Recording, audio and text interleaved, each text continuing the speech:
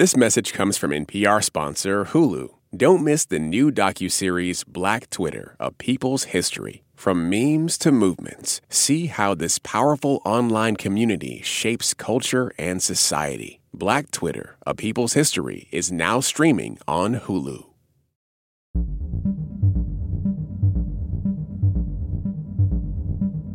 Full disclosure, we have never done something like this before on Throughline. I'm the first to say it could be a lot better, and it would be better by being more capitalist. Brutal, dog-eat-dog, cutthroat capitalism. I grew up in the Midwest where I always believed capitalism was one of the best things in the world. Capitalism, to me, is a powerful human story. If we could just bring people from 500 years ago to the present and show them what people managed to be unhappy about, they would be so confused. I've had about 10 jobs since I graduated high school, and each time I am constantly in fear of losing my job. The corrosive level of anxiety and the increase in inequality, I think, is going to erode the fundamental principles of democracy. I'm not sure I like capitalism anymore. In this conversation today, if we don't start with the premise that there is a deep social and political crisis in this country, this conversation is useless. It is our biggest success and our biggest failure.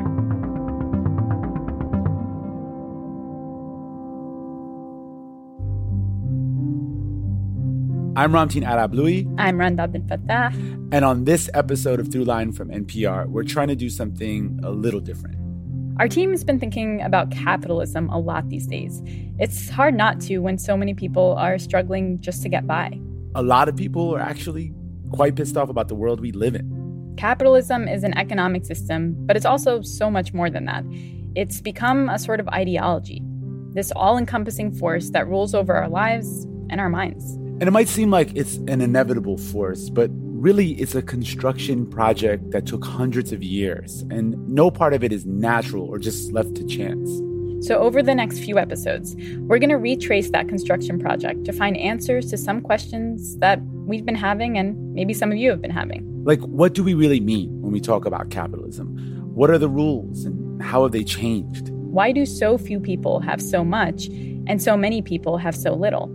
How do we get to the place where we believe that if you succeed, that's on you, and if you fail, that's also on you? To kick off this series, we wanted to start with a conversation between three different guests who have different perspectives on how to answer those questions. Here with us in our virtual Zoom studio is Kristen Gotzi, professor of Russian and East European Studies at the University of Pennsylvania. Kristen, welcome. Hi, thanks for having me. Also with us is Vivek Chibber. Vivek is a professor of sociology at New York University. Welcome, Vivek. Hi, thank you. And finally, we're joined by Brian Kaplan, professor of economics at George Mason University and an adjunct scholar at the Cato Institute. Thanks for joining us. Delighted to be here. Awesome. So happy to have you all. All right. So obviously, this is a huge, massive topic. So we're going to kind of try to start by defining some terms and then drill down a little bit.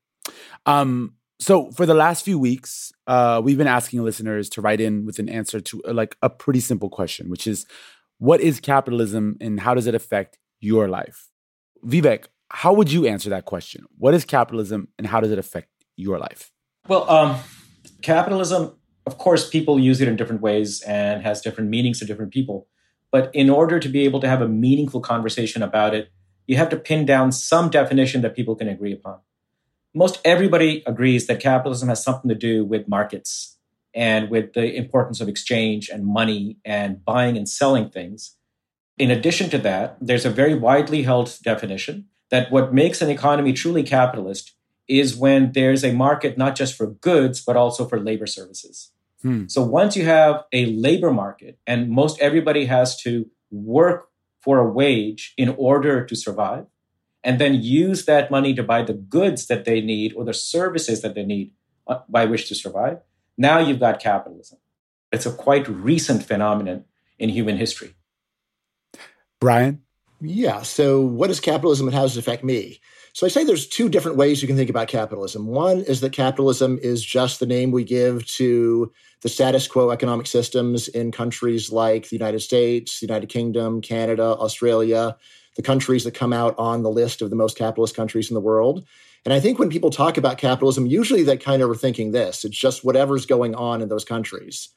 And that's one okay definition, but I think it's more constructive to think about capitalism as an economic system where you have free markets and private property, and these are the overwhelming method of producing goods.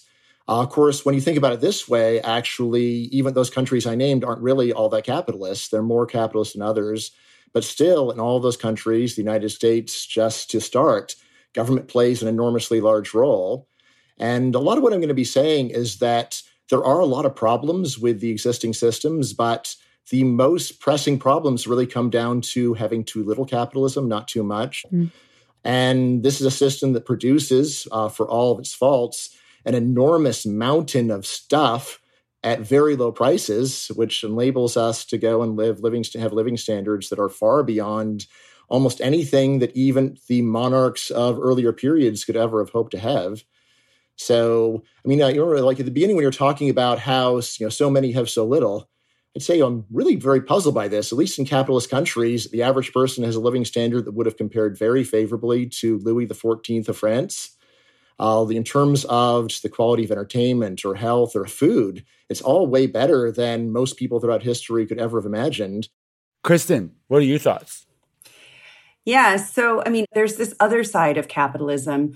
It is a system which essentially is underpinned by the unpaid labor of women and other caregivers in the home. And so as a woman and as a mother, I'm much more interested in the things that capitalism exploits without actually truly properly valuing them, particularly care work. I also think capitalism is a system constantly looking for ways to increase the profits for the people who are in charge of running the economy or in charge of the private property or owners of the private property. And so that means that things that were previously outside of the market, like dating, like our affections, our attentions, our emotions, increasingly become commodified in a system that is constantly looking for ways to increase profits. And as Brian said, you could make the argument that we're not capitalist enough, but obviously many people think that we're way too capitalist, right? And what we need is to actually rein in some of the free market fundamentalist ideology, which has led us down a path where a lot of people are pretty miserable. Now, I agree to a certain extent with Brian that, in terms of the old French kings or whoever you want to talk about in the past, our lives are much better just in absolute terms. But I think that there are certain issues that we need to talk about, like inequality, like the erosion of public trust, like the declining fertility rate, like the rise in depression and what has been called deaths of despair, that are also the negative outcomes of this economic system, which really does, in the end, put profits before people. Hi. Hi, this is Chris from Chicago. Hello, my name is Fatima. My name is Melanie. I'm from Southern California. Capitalism, to me, is an economic system, but it's also a culture. I feel that it's a very safe system. The end result is always how much money are they going to make and how quickly are they going to make it? I guess capitalism is a giant force that I don't understand.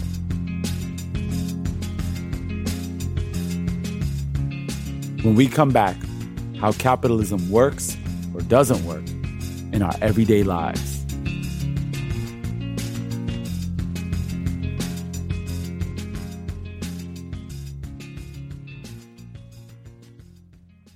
This is Jim Walker from Turlingwood, Texas.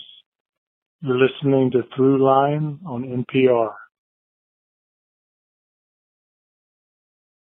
This message comes from NPR sponsor Hulu. Don't miss the new docuseries Black Twitter, A People's History from Onyx Collective and Hulu. Directed by Prentice Penny, executive producer of Insecure, Black Twitter, A People's History tells the story of how Black voices found a new home online and blossomed into a force for change while laying down some hilarious tweets along the way. From the memes to the movements, see how this powerful community shapes culture, society, and politics. Black Twitter, A People's History is now streaming on Hulu.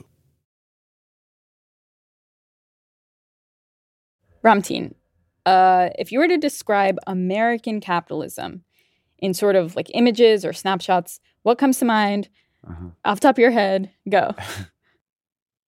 I I think of a Saturday afternoon in the summer at a mall, like at a suburban mall, in the food court. That I don't know, that smell of the air conditioning, the people walking in with their bags full of things that they just bought, and they're just eating at these these food chains that are in the food mart. It's kind of the quintessential American capitalist moment in my mind. Yeah. I mean, I'm from Jersey, so I know about the malls.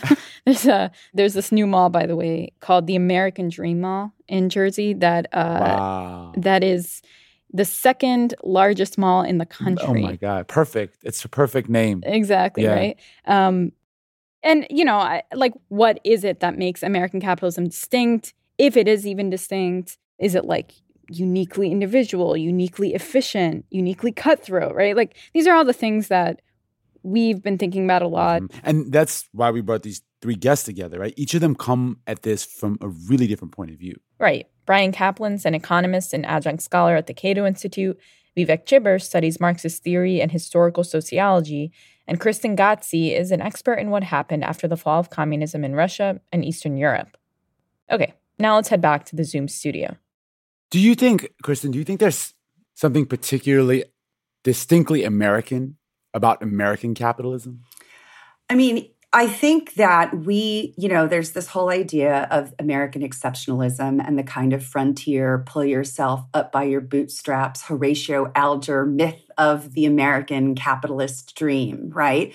I do think we tend to have much more faith in the ability of markets to solve all of our problems, or at least to take responsibility for both our successes and our failures, as you mentioned in the intro. A place like Denmark, 86% of the population thinks that most people can be trusted. But in the United States, that's only 58% in 2020. So that's an awful lot of people out there who just are very suspicious and distrustful of each other. And I think ultimately that is the result of a kind of brutal dog-eat-dog, cutthroat capitalism that we have in the United States.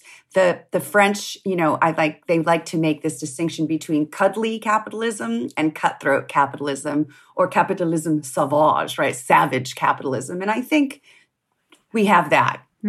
So I know the happiness data pretty well. What you can see in happiness data is that all the rich countries are bunched up very high. Denmark comes out higher than the United States, but the idea that people in Denmark are super happy and we're miserable is just crazy.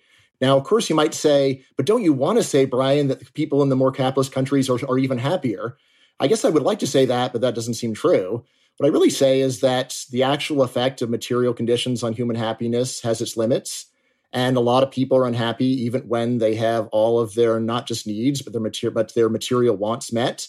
And this is something that has been understood by Epicurus 2,500 years ago, and modern psychology has really confirmed it. But there's two ways to judge the normative worth of an economy.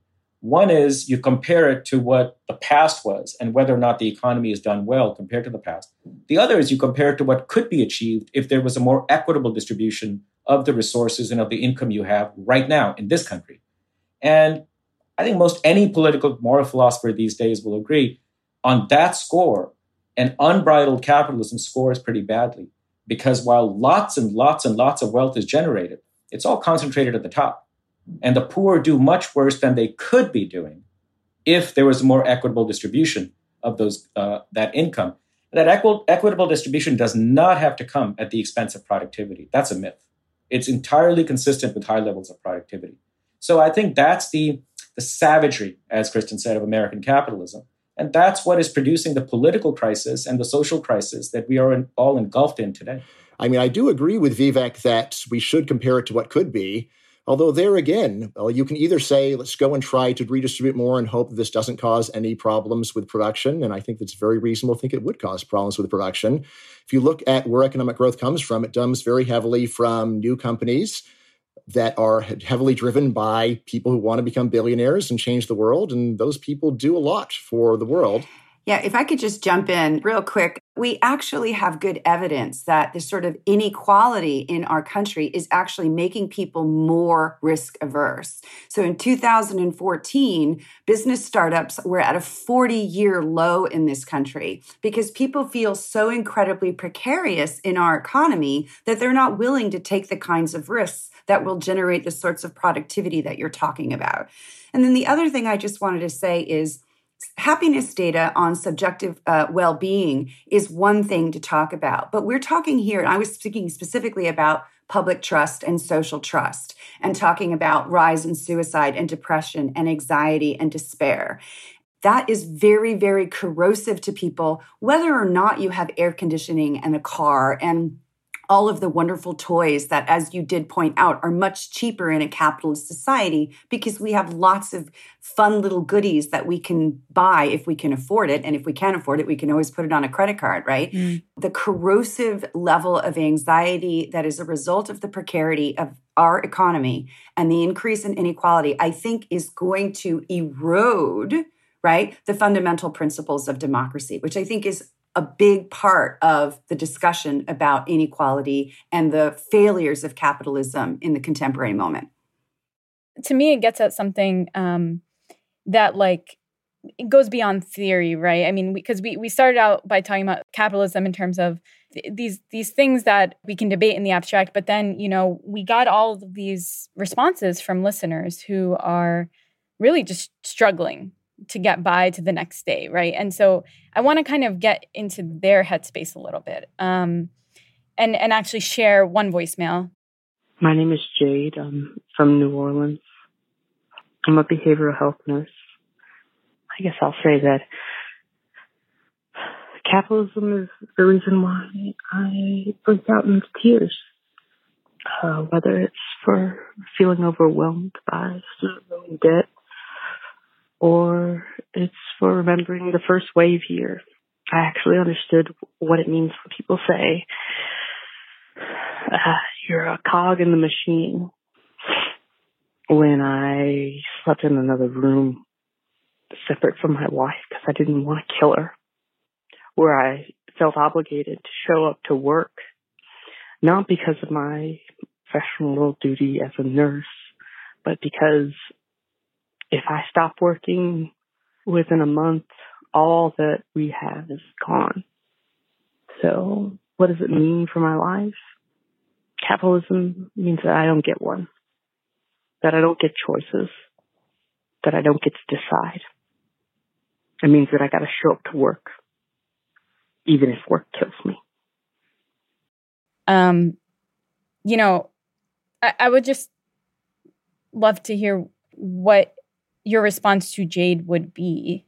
Somebody who is kind of looking at this system and saying, it's not working for me.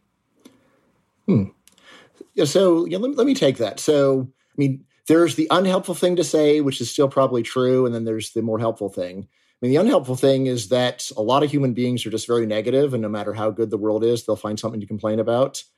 I mean, like if we could just bring people from 500 years ago to the present and show them what people managed to be unhappy about, they would be so confused. It's like you have really no actual complaints, and yet you're still unhappy.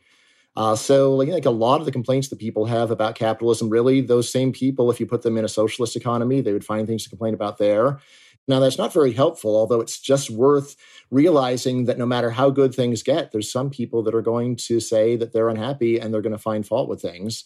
Now, in terms of being constructive, this is where I would say, all right, well, look, there's a wide range of different kinds of jobs you can have as a nurse, and why don't we go and try to constructively find an option that looks better for you? And this really is how people in the real world turn their lives around. It's not by either saying things are hopeless or I'm going to hold out for perfection.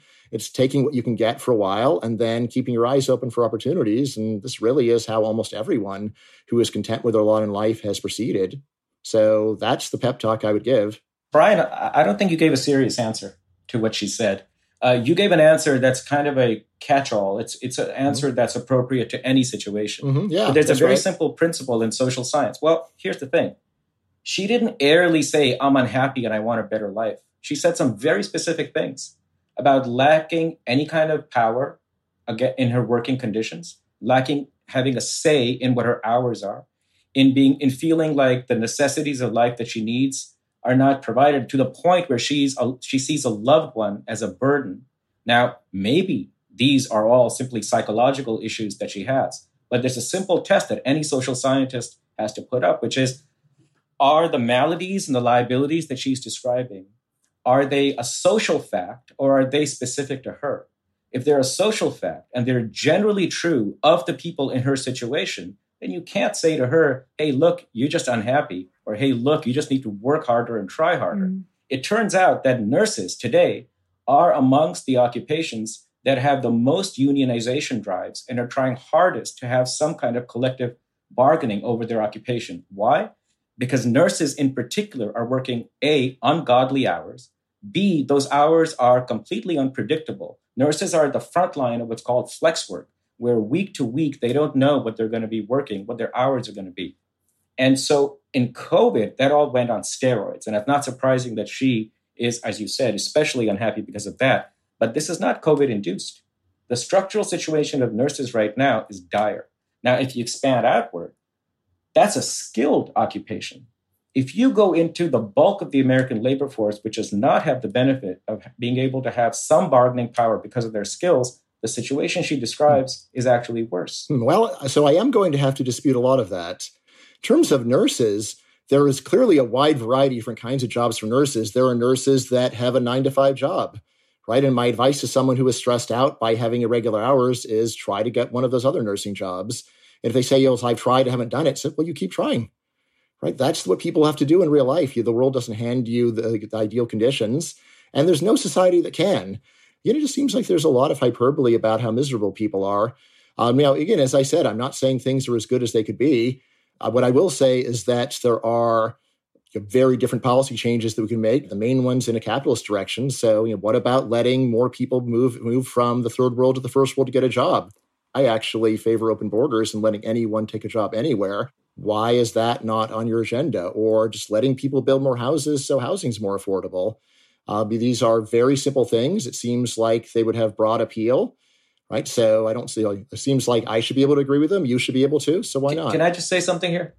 In principle, there should be open borders. If capital can move across borders more or less freely, especially in North America today, people should certainly be allowed. Great. In principle. Now, there's the mechanics of how you actually work that out, whether it's politically feasible, whether it's administratively feasible. But Brian and I will agree on that. As for housing, yeah, there needs to be a lot more housing, but he and I would have different prescriptions. I think there should be enormous expansion of public housing, because I think housing should be a right and not something you buy on the market. And some of the most amazing successes we've seen in housing policy around the world is through public housing, not just in Sweden, not just in Denmark, but in Hong Kong, in Singapore. These are countries that are always often extolled as being hyper-capitalist.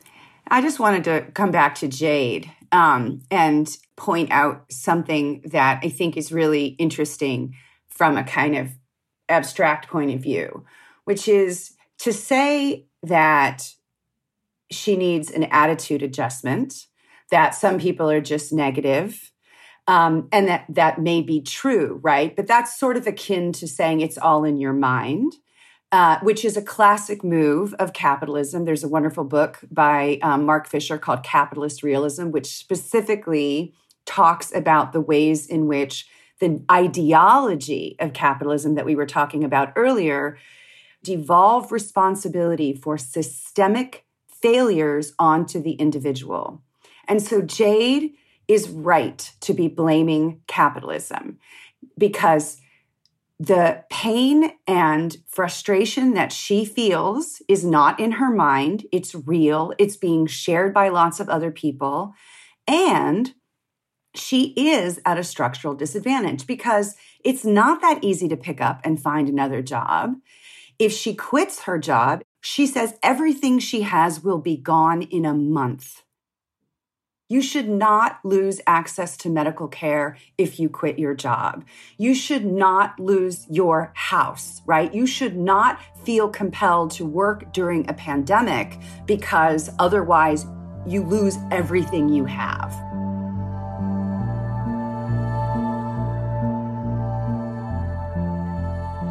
When we come back, the complicated origins of American capitalism.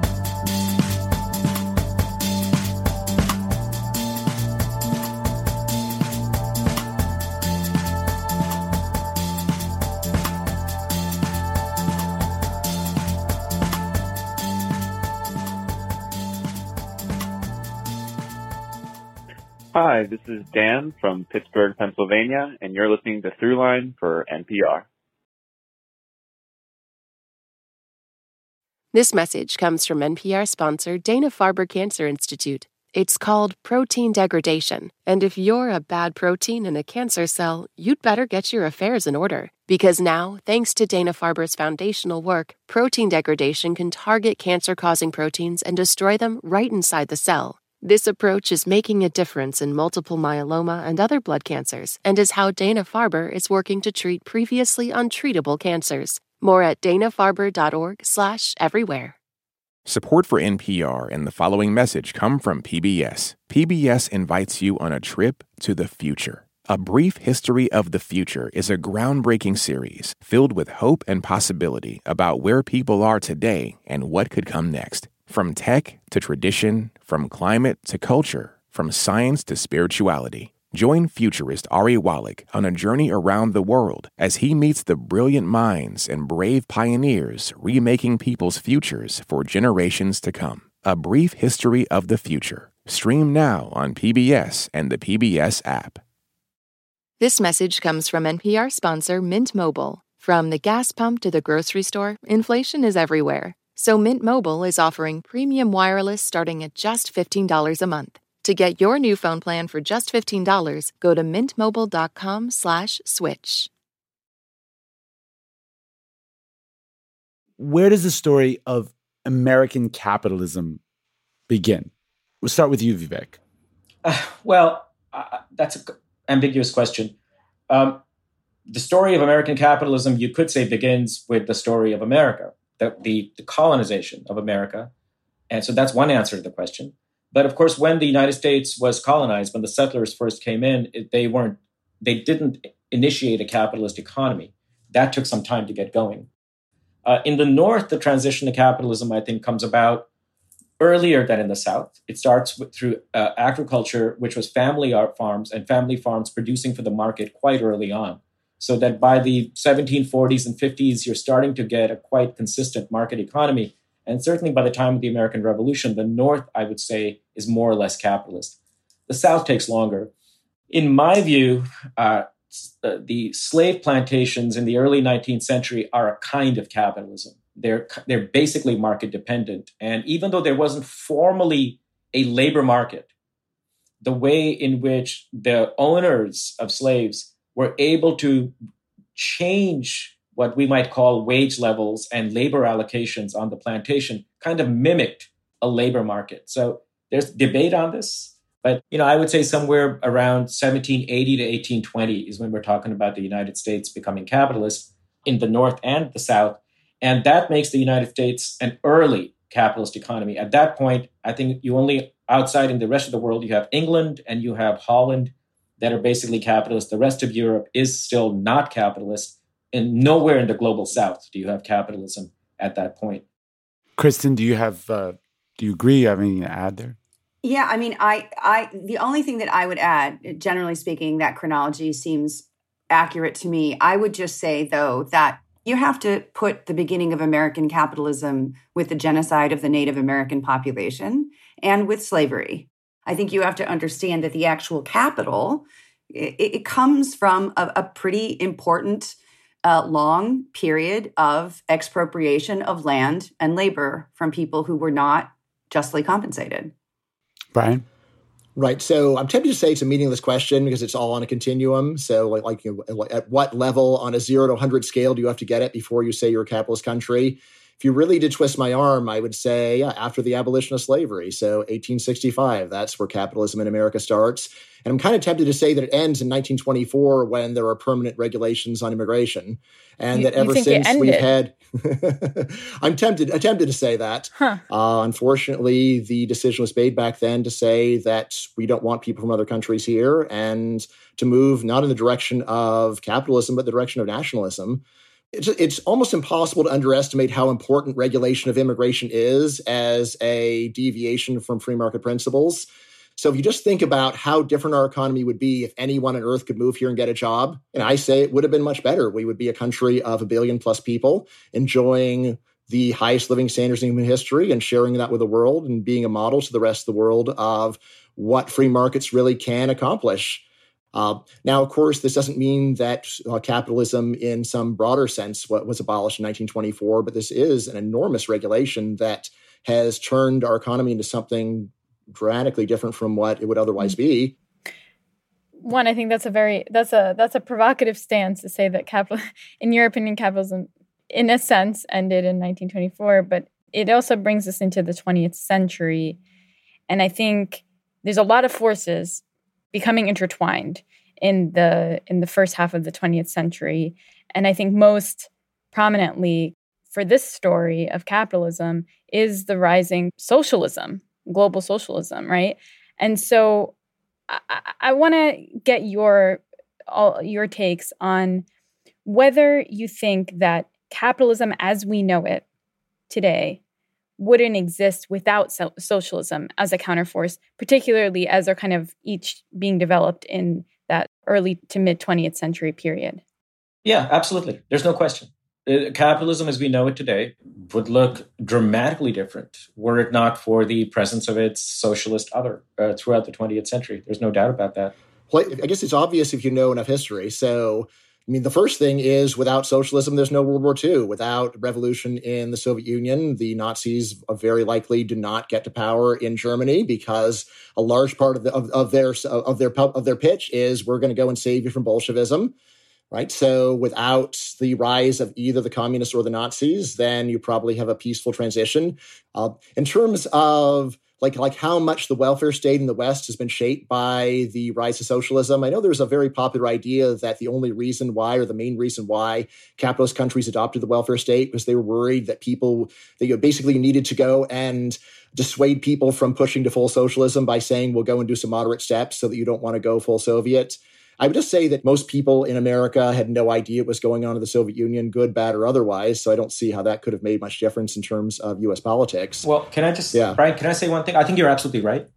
This idea that welfare state comes around as a kind of palliative to avoid a kind of Soviet-style transition here, I think that's absolutely right. In my view, had there never been a Soviet Union, you would have still had the welfare state in the West, because of the domestic sources of pressure that led to it. There are two fundamental sources that shaped the 20th century. One is the rise of the labor movement, which was an artifact of the growth of socialism as a political force and an ideology. And the second was decolonization. This was the other event that fundamentally shaped the 20th century. And Soviets are just part of that story. They're not a main driver of that story. I would say that, and of course, this is just my own kind of professional bias here. I actually think that the Eastern Bloc, not just the Soviet Union, but the wider kind of Eastern Bloc and socialist world, if we can include places like China and Cuba, they did actually play a really important role in many ways because they were a foil for the United States.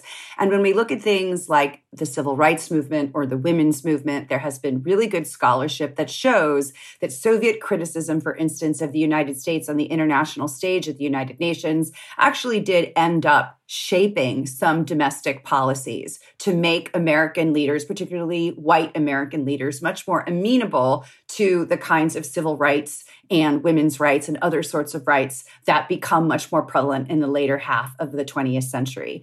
I also think when you think about decolonization, yes, decolonization probably would have happened irrespective of the existence of the Eastern Bloc. But the Eastern Bloc, first of all, provided a lot of weapons and a lot of the means, right, that allowed many of these countries to actually break free from their former colonial masters. Yeah, so I think if I had started this interview as a socialist, you two have just talked me out of it.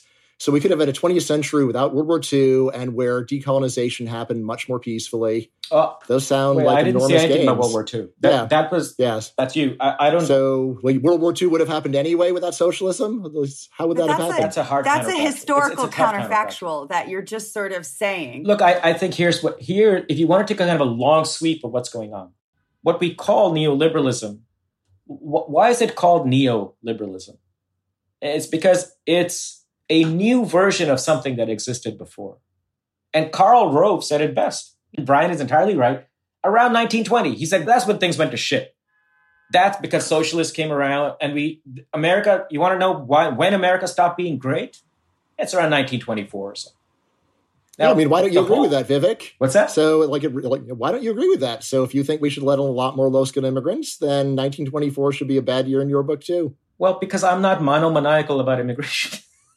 There are other things that came with it. How many people do you think would have come here over the last century if it was legal for them to do so? It would be hundreds of millions of people would have come over a There's century. No point to get into the numbers here. My point is, what neoliberalism was trying to do, it was a political strategy to take the political economy back to a certain era. What era was that? It was the era before trade unions, before the labor movement came in and imposed these regulations, all the social insurance, the welfare state, and all this, the high taxation, income taxes, progressive taxation, all that business. It was always about the political power. I think a lot of people, they hear the word neoliberalism, and they hear some of these words that are sort of, they circulate a lot in our economic universe. But I think we take for granted that people know what neoliberal ideas are. And how they became mainstream. So maybe we could start there. I mean, the definition that we kind of landed on as a team is that neoliberalism is an ideology and policy model that favors free market competition, deregulation, and reduction in government spending. Does that sound right? And how would you say that approach has shaped our world and our system? I come to this question as somebody who has spent the last 25 years doing research in and on Eastern Europe, right, which were state socialist economies that were then sort of neoliberalized in the 90s. So neoliberalism really gets its start in Latin America, but it is sort of wholesale applied to Eastern Europe after the collapse of communism in 89 and in the Soviet Union in 91.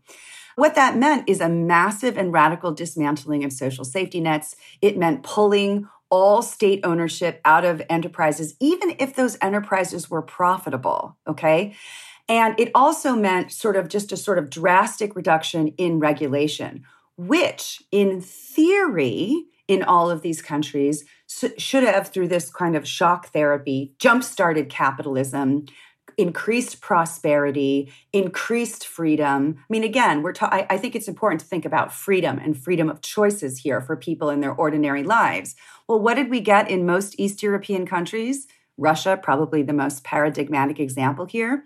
We didn't get freedom. We got oligarchy and the mafia, right? We got violence. We got a massive transitional recession in many East European countries that was deeper and longer than the Great Depression in the United States.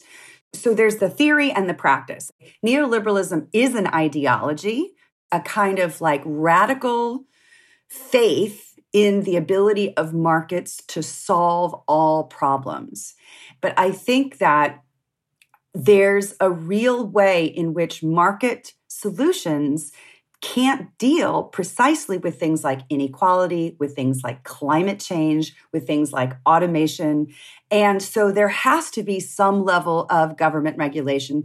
Even people like Milton Friedman, suggested that there should be a floor under which people should not be able to fall. Hayek in The Road to Serfdom says a similar thing, that wealthy economies have a responsibility to maintain some basic standard of living, at least so that you can maintain health and the capacity to work of your labor force. Our version of neoliberalism is a very recent vintage. I mean, I would say neoliberalism is one of the strangest conspiracy theories that has been developed in the last century. There are almost no human beings who say, I am a neoliberal. They barely exist. Now, when you go and give that list of free markets, deregulation, austerity, those are all things I and a few other free market economists think are good. It's very hard to find actual politicians who genuinely are gung-ho about this. Instead, I would say that these policy changes that get called neoliberalism, they're just some very basic pragmatism and common sense of saying, look, if we got a socialist economy, we got to move in the direction of free markets. Where else were we going to go? If we have an economy like India strangled in regulation, we got to deregulate a bit. If we are drowning in government debt and we got low taxes and high spending, we got to cut back on spending a bit.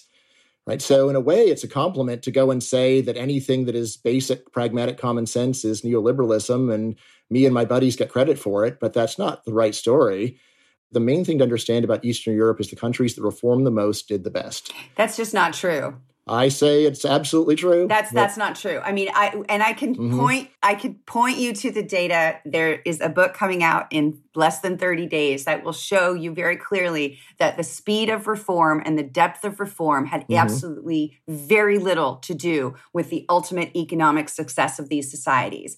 And more importantly, it depends on how you measure success. If you're only looking at GDP per capita and you're not looking at inequality and you're not looking at other kinds of measures, you have a very, very different perception of what was going on. And I think that the issue that you're naming is that no politician would call themselves a neoliberal. Actually, that's not true in Eastern Europe. So where does the neoliberal party exist? Where is a party called the neoliberal party running a government? Where is it ever running a government? You don't have to call it the neoliberal party, right? It's the Tories, it's the Republicans, it's any sort of It's a bunch of people who don't even accept the name that you're trying to push on them because they don't really agree with what you're saying. I agree with neoliberal policies in terms of any of these other people. It's not clear that they do. What I would say is they did realize that there's a point where you're so socialist, so regulated, government so big, you've got to move in the other direction. And that's what most of the people in these countries did. Vivek, want to give you a chance to chime in here too. Do you have thoughts? I think elements of what Brian is saying are true. To my mind, it doesn't make sense to think of neoliberalism as an ideology promoting markets. So Brian is saying that it's pragmatic and it's commonsensical because economies were so overregulated and deficits had got to the point where you had to cut back. Well, yeah, Bill Clinton is the one who balanced the budget. And then if you look at the American deficits under the Republicans, under the people who espouse free market principles, they explode. What does that tell you? What's going on? They don't care about deficits. They never have. It was never an ideology. It was never a faith in markets. What it was a political project, which carried an ideology because it couldn't just say, hey, look, we want to take away all the social supports from the poor and give the money to the rich. You can't actually say that in a democracy. So they say, look, we're trying to cut back on graft, on bloated budgets. We're trying to bring in markets. But here's what happens in any capitalist economy. When you have an economic crisis, when there's a financial crisis, a genuinely dyed-in-the-wool free marketeer, and Brian would, I think, be consistent here. Brian would say, let the firms fail. Yeah. Let the managers lose their income. Let the people who made the investments, the stupid investments in all this bogus housing stock in 2004, 2005, let them take a haircut. What actually happened in the United States? All the costs were borne by working people. How many CEOs at the top actually lost all their stuff, all their investments? None. They were given golden parachutes. Why? Because they don't believe in the ideology. They don't believe in it, and the governments pushing in it don't believe in it. Now, they might as individuals believe in it, but they can't practice it. Why? Because the way politics works in capitalism is he who has the power calls the shots. And if the wealthy have power, when they make bad decisions, they don't pay for it because the government subsidizes them. What's happened in neoliberalism is not a consistent pursuit of free markets. What's happened is an imposition of market forces on the poor and a continuing subsidization of the wealthy.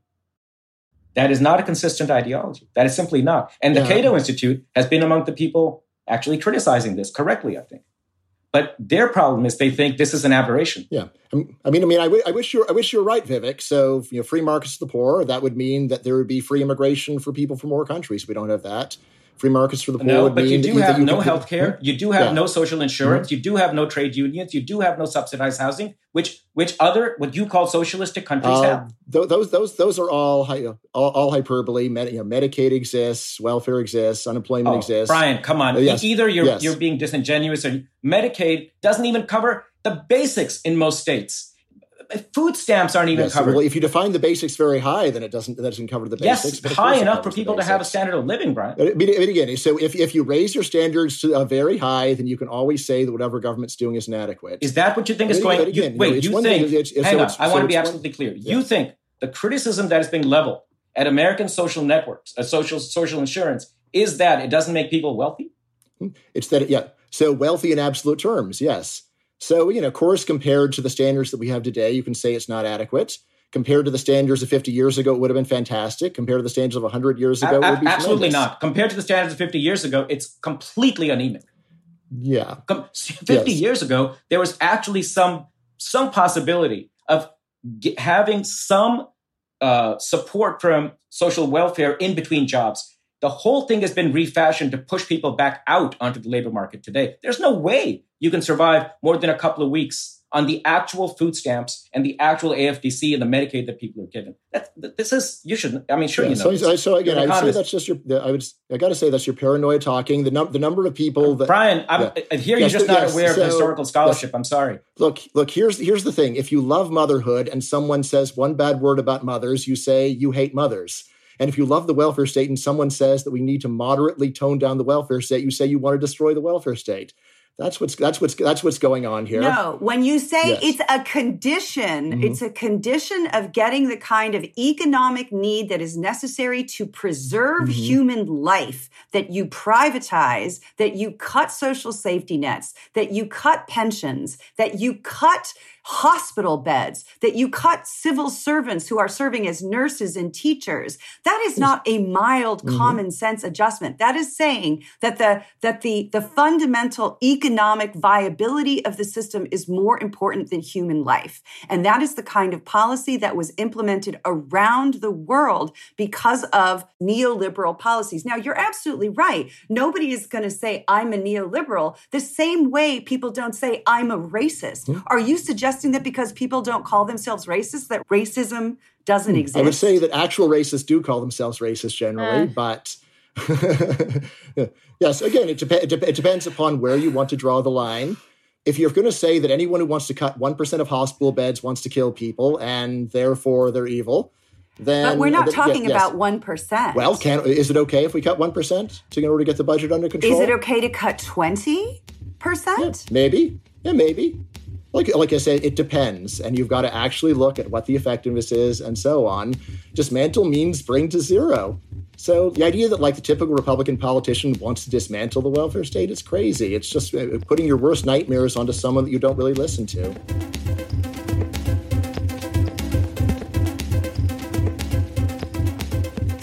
What's next for American capitalism? Our panelists give us their takes when we come back. Hi, this is Carl from Silver Spring. You're listening to Throughline from NPR. Support for NPR and the following message come from Betterment, the automated investing and savings app. CEO Sarah Levy explains how Betterment's technology helps investors better understand and save on taxes. So taxes are a real cost of investing, as are fees. Understanding your after-tax, after-fee returns is really what's important for investors. An example would be when you buy and sell securities frequently, you can pay a lot of taxes because short-term capital gains, meaning I bought it and I sold it fairly quickly, have higher taxes than long-term capital gains. Our technology in particular will tell you what the tax implication of a particular move you'd like to make is going to be before you make that move so that you're making it with full transparency. Learn more at Betterment.com. Investing involves risk. Performance not guaranteed.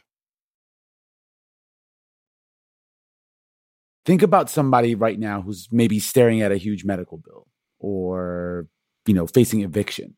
wondering how they're going to make rent due next week. This isn't just a hypothetical. Millions of people are facing this. Hundreds of thousands at the very least are facing this problem right now in the United States.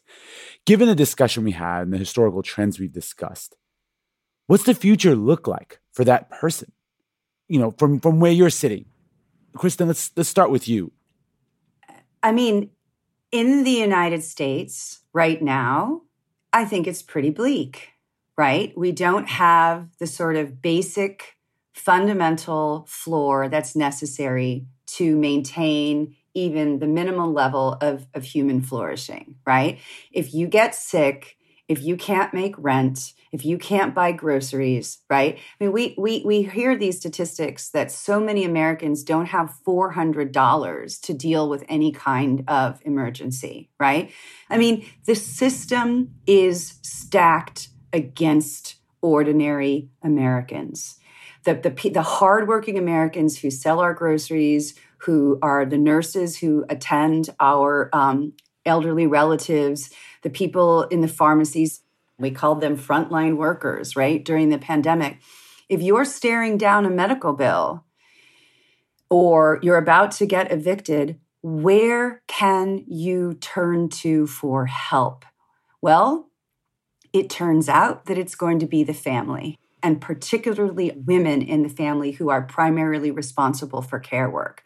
So if you're about to get evicted, you're probably going to go home and live with your parents or a brother or a sister, or if you're elderly, you might move in with a child, which means, not surprisingly, that young people today are less and less likely to want to have children, right? We're seeing this across the developed world where fertility rates are declining because young people understand that the family is being freighted with all of the work that capitalism needs in order to function, but is unwilling to support it in any kind of social way. And so, yeah, my heart goes out to that person. And I don't think the answer is more capitalism. I don't think the answer is pulling yourself up by your bootstraps, because those boots are threadbare.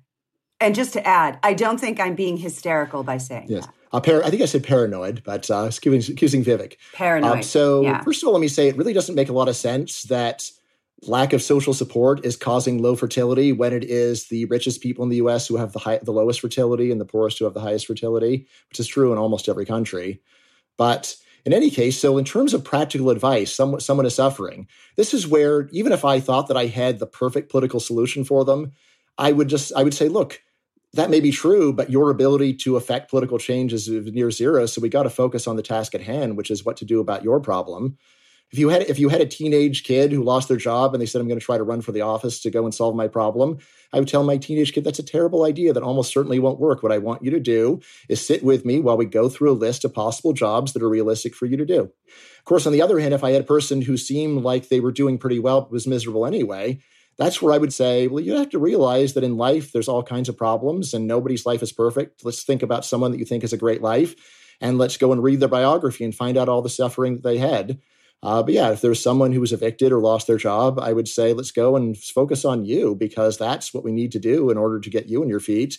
And then once things are going well, we could have lunch and chit chat about a better society. But I'm not going to go and torment you by telling you to go and start reading my favorite books now when you've got a pressing personal issue. To answer your question, I think Kristen's right. Things in the short run, things are looking bleak because the millions upon millions of Americans who can't pay their bills, whether they're medical bills or their rent or anything like that, they don't have a lot of options. And the other reason it's bleak is that they are very angry and they're looking for somebody to blame and somebody to take responsibility. And there are plenty of opportunistic and demagogic political figures who are willing to take advantage of this. All over Europe, it's led to the rise of the far right. And in the United States, that's happening as well. It's just called something like Trumpism or MAGA or something like that. And unless some solution, collective solution is found to address people's grievances, because they're not individual grievances, they're not in their mind, these are real. And unless some way is found to address them, they are going to figure out a way of finding a scapegoat and reaching for some political solution, and it won't be a pretty one. The only solution we have, the only way we can guess what's to be done is by looking to the past. And this is not the first time in a market economy that people have been this angry, this pissed off. And in the past, what they managed to do was not, as Brian is saying, sit around and think about how to make a better society. The only people who engage in politics to better society are intellectuals. What they did was to act for their own material benefit and their own material conditions. They did that through organizations that generated collective action.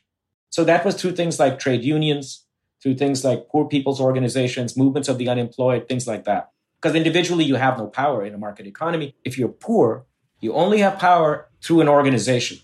Individually, only the wealthy have power. So while in the short run, things are bleak, I'm not as pessimistic right now as I was 6 or 8 years ago. I think the Sanders phenomenon has made a huge difference. Overnight, the political culture of this country changed.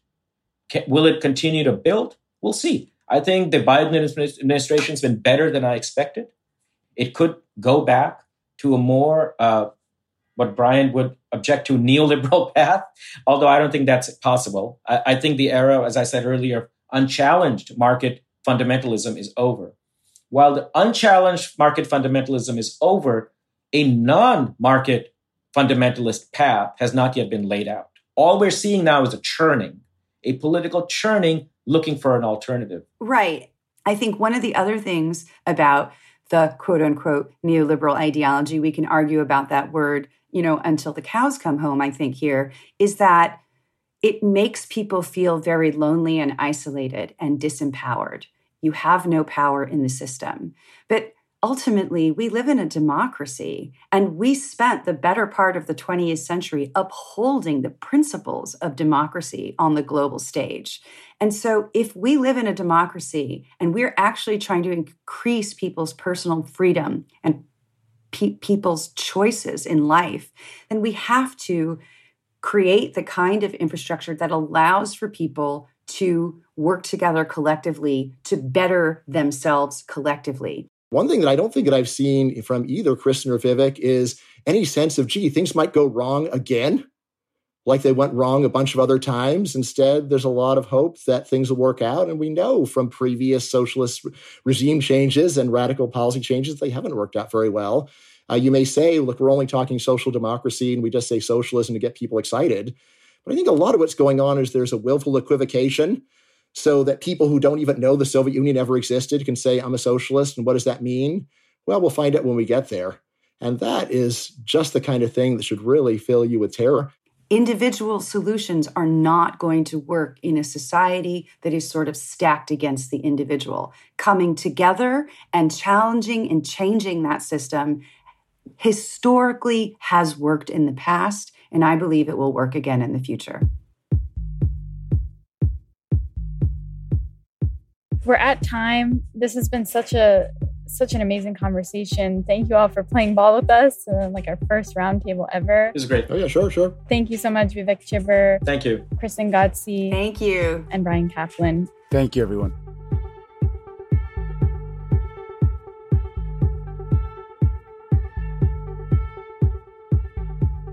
Next week, in part 2 of our Capitalism series, we're going to dig deeper into that word Vivek, Kristen, and Brian just couldn't seem to agree on: neoliberalism, which hinges on one simple idea.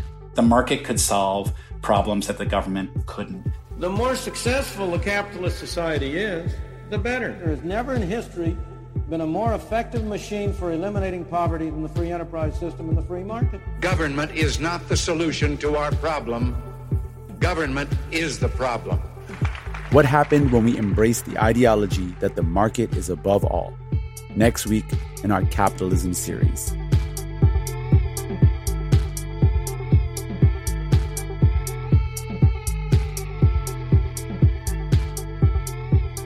That's it for this week's show. I'm Rand Abdel Fattah. I'm Ramteen Arablouei, and you've been listening to Throughline from NPR. This episode was produced by me. And me and Jamie York, Lawrence Wu, Lane Kaplan-Levinson, Julie Kane, Victor Ibáez, Darius Raffian, Yolanda Sangweni. Fact-checking for this episode was done by Kevin Vogel. Thanks also to Anya Grundman, Tamar Charney, and Julia Carney. Our music was composed by Ramteen and his band Drop Electric, which includes Naveed Marvi, Sho Fujiwara, Anya Mizani. If you have an idea or like something you heard on the show, please write us at throughline@npr.org or hit us up on Twitter at throughlinenpr. Thanks for listening.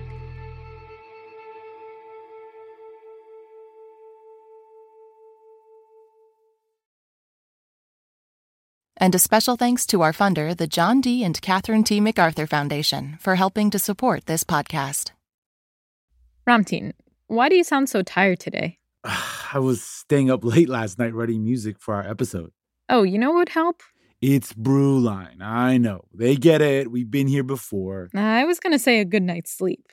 Oh, my bad. I thought you were just going to start going on about Brewline. Brewline coffee.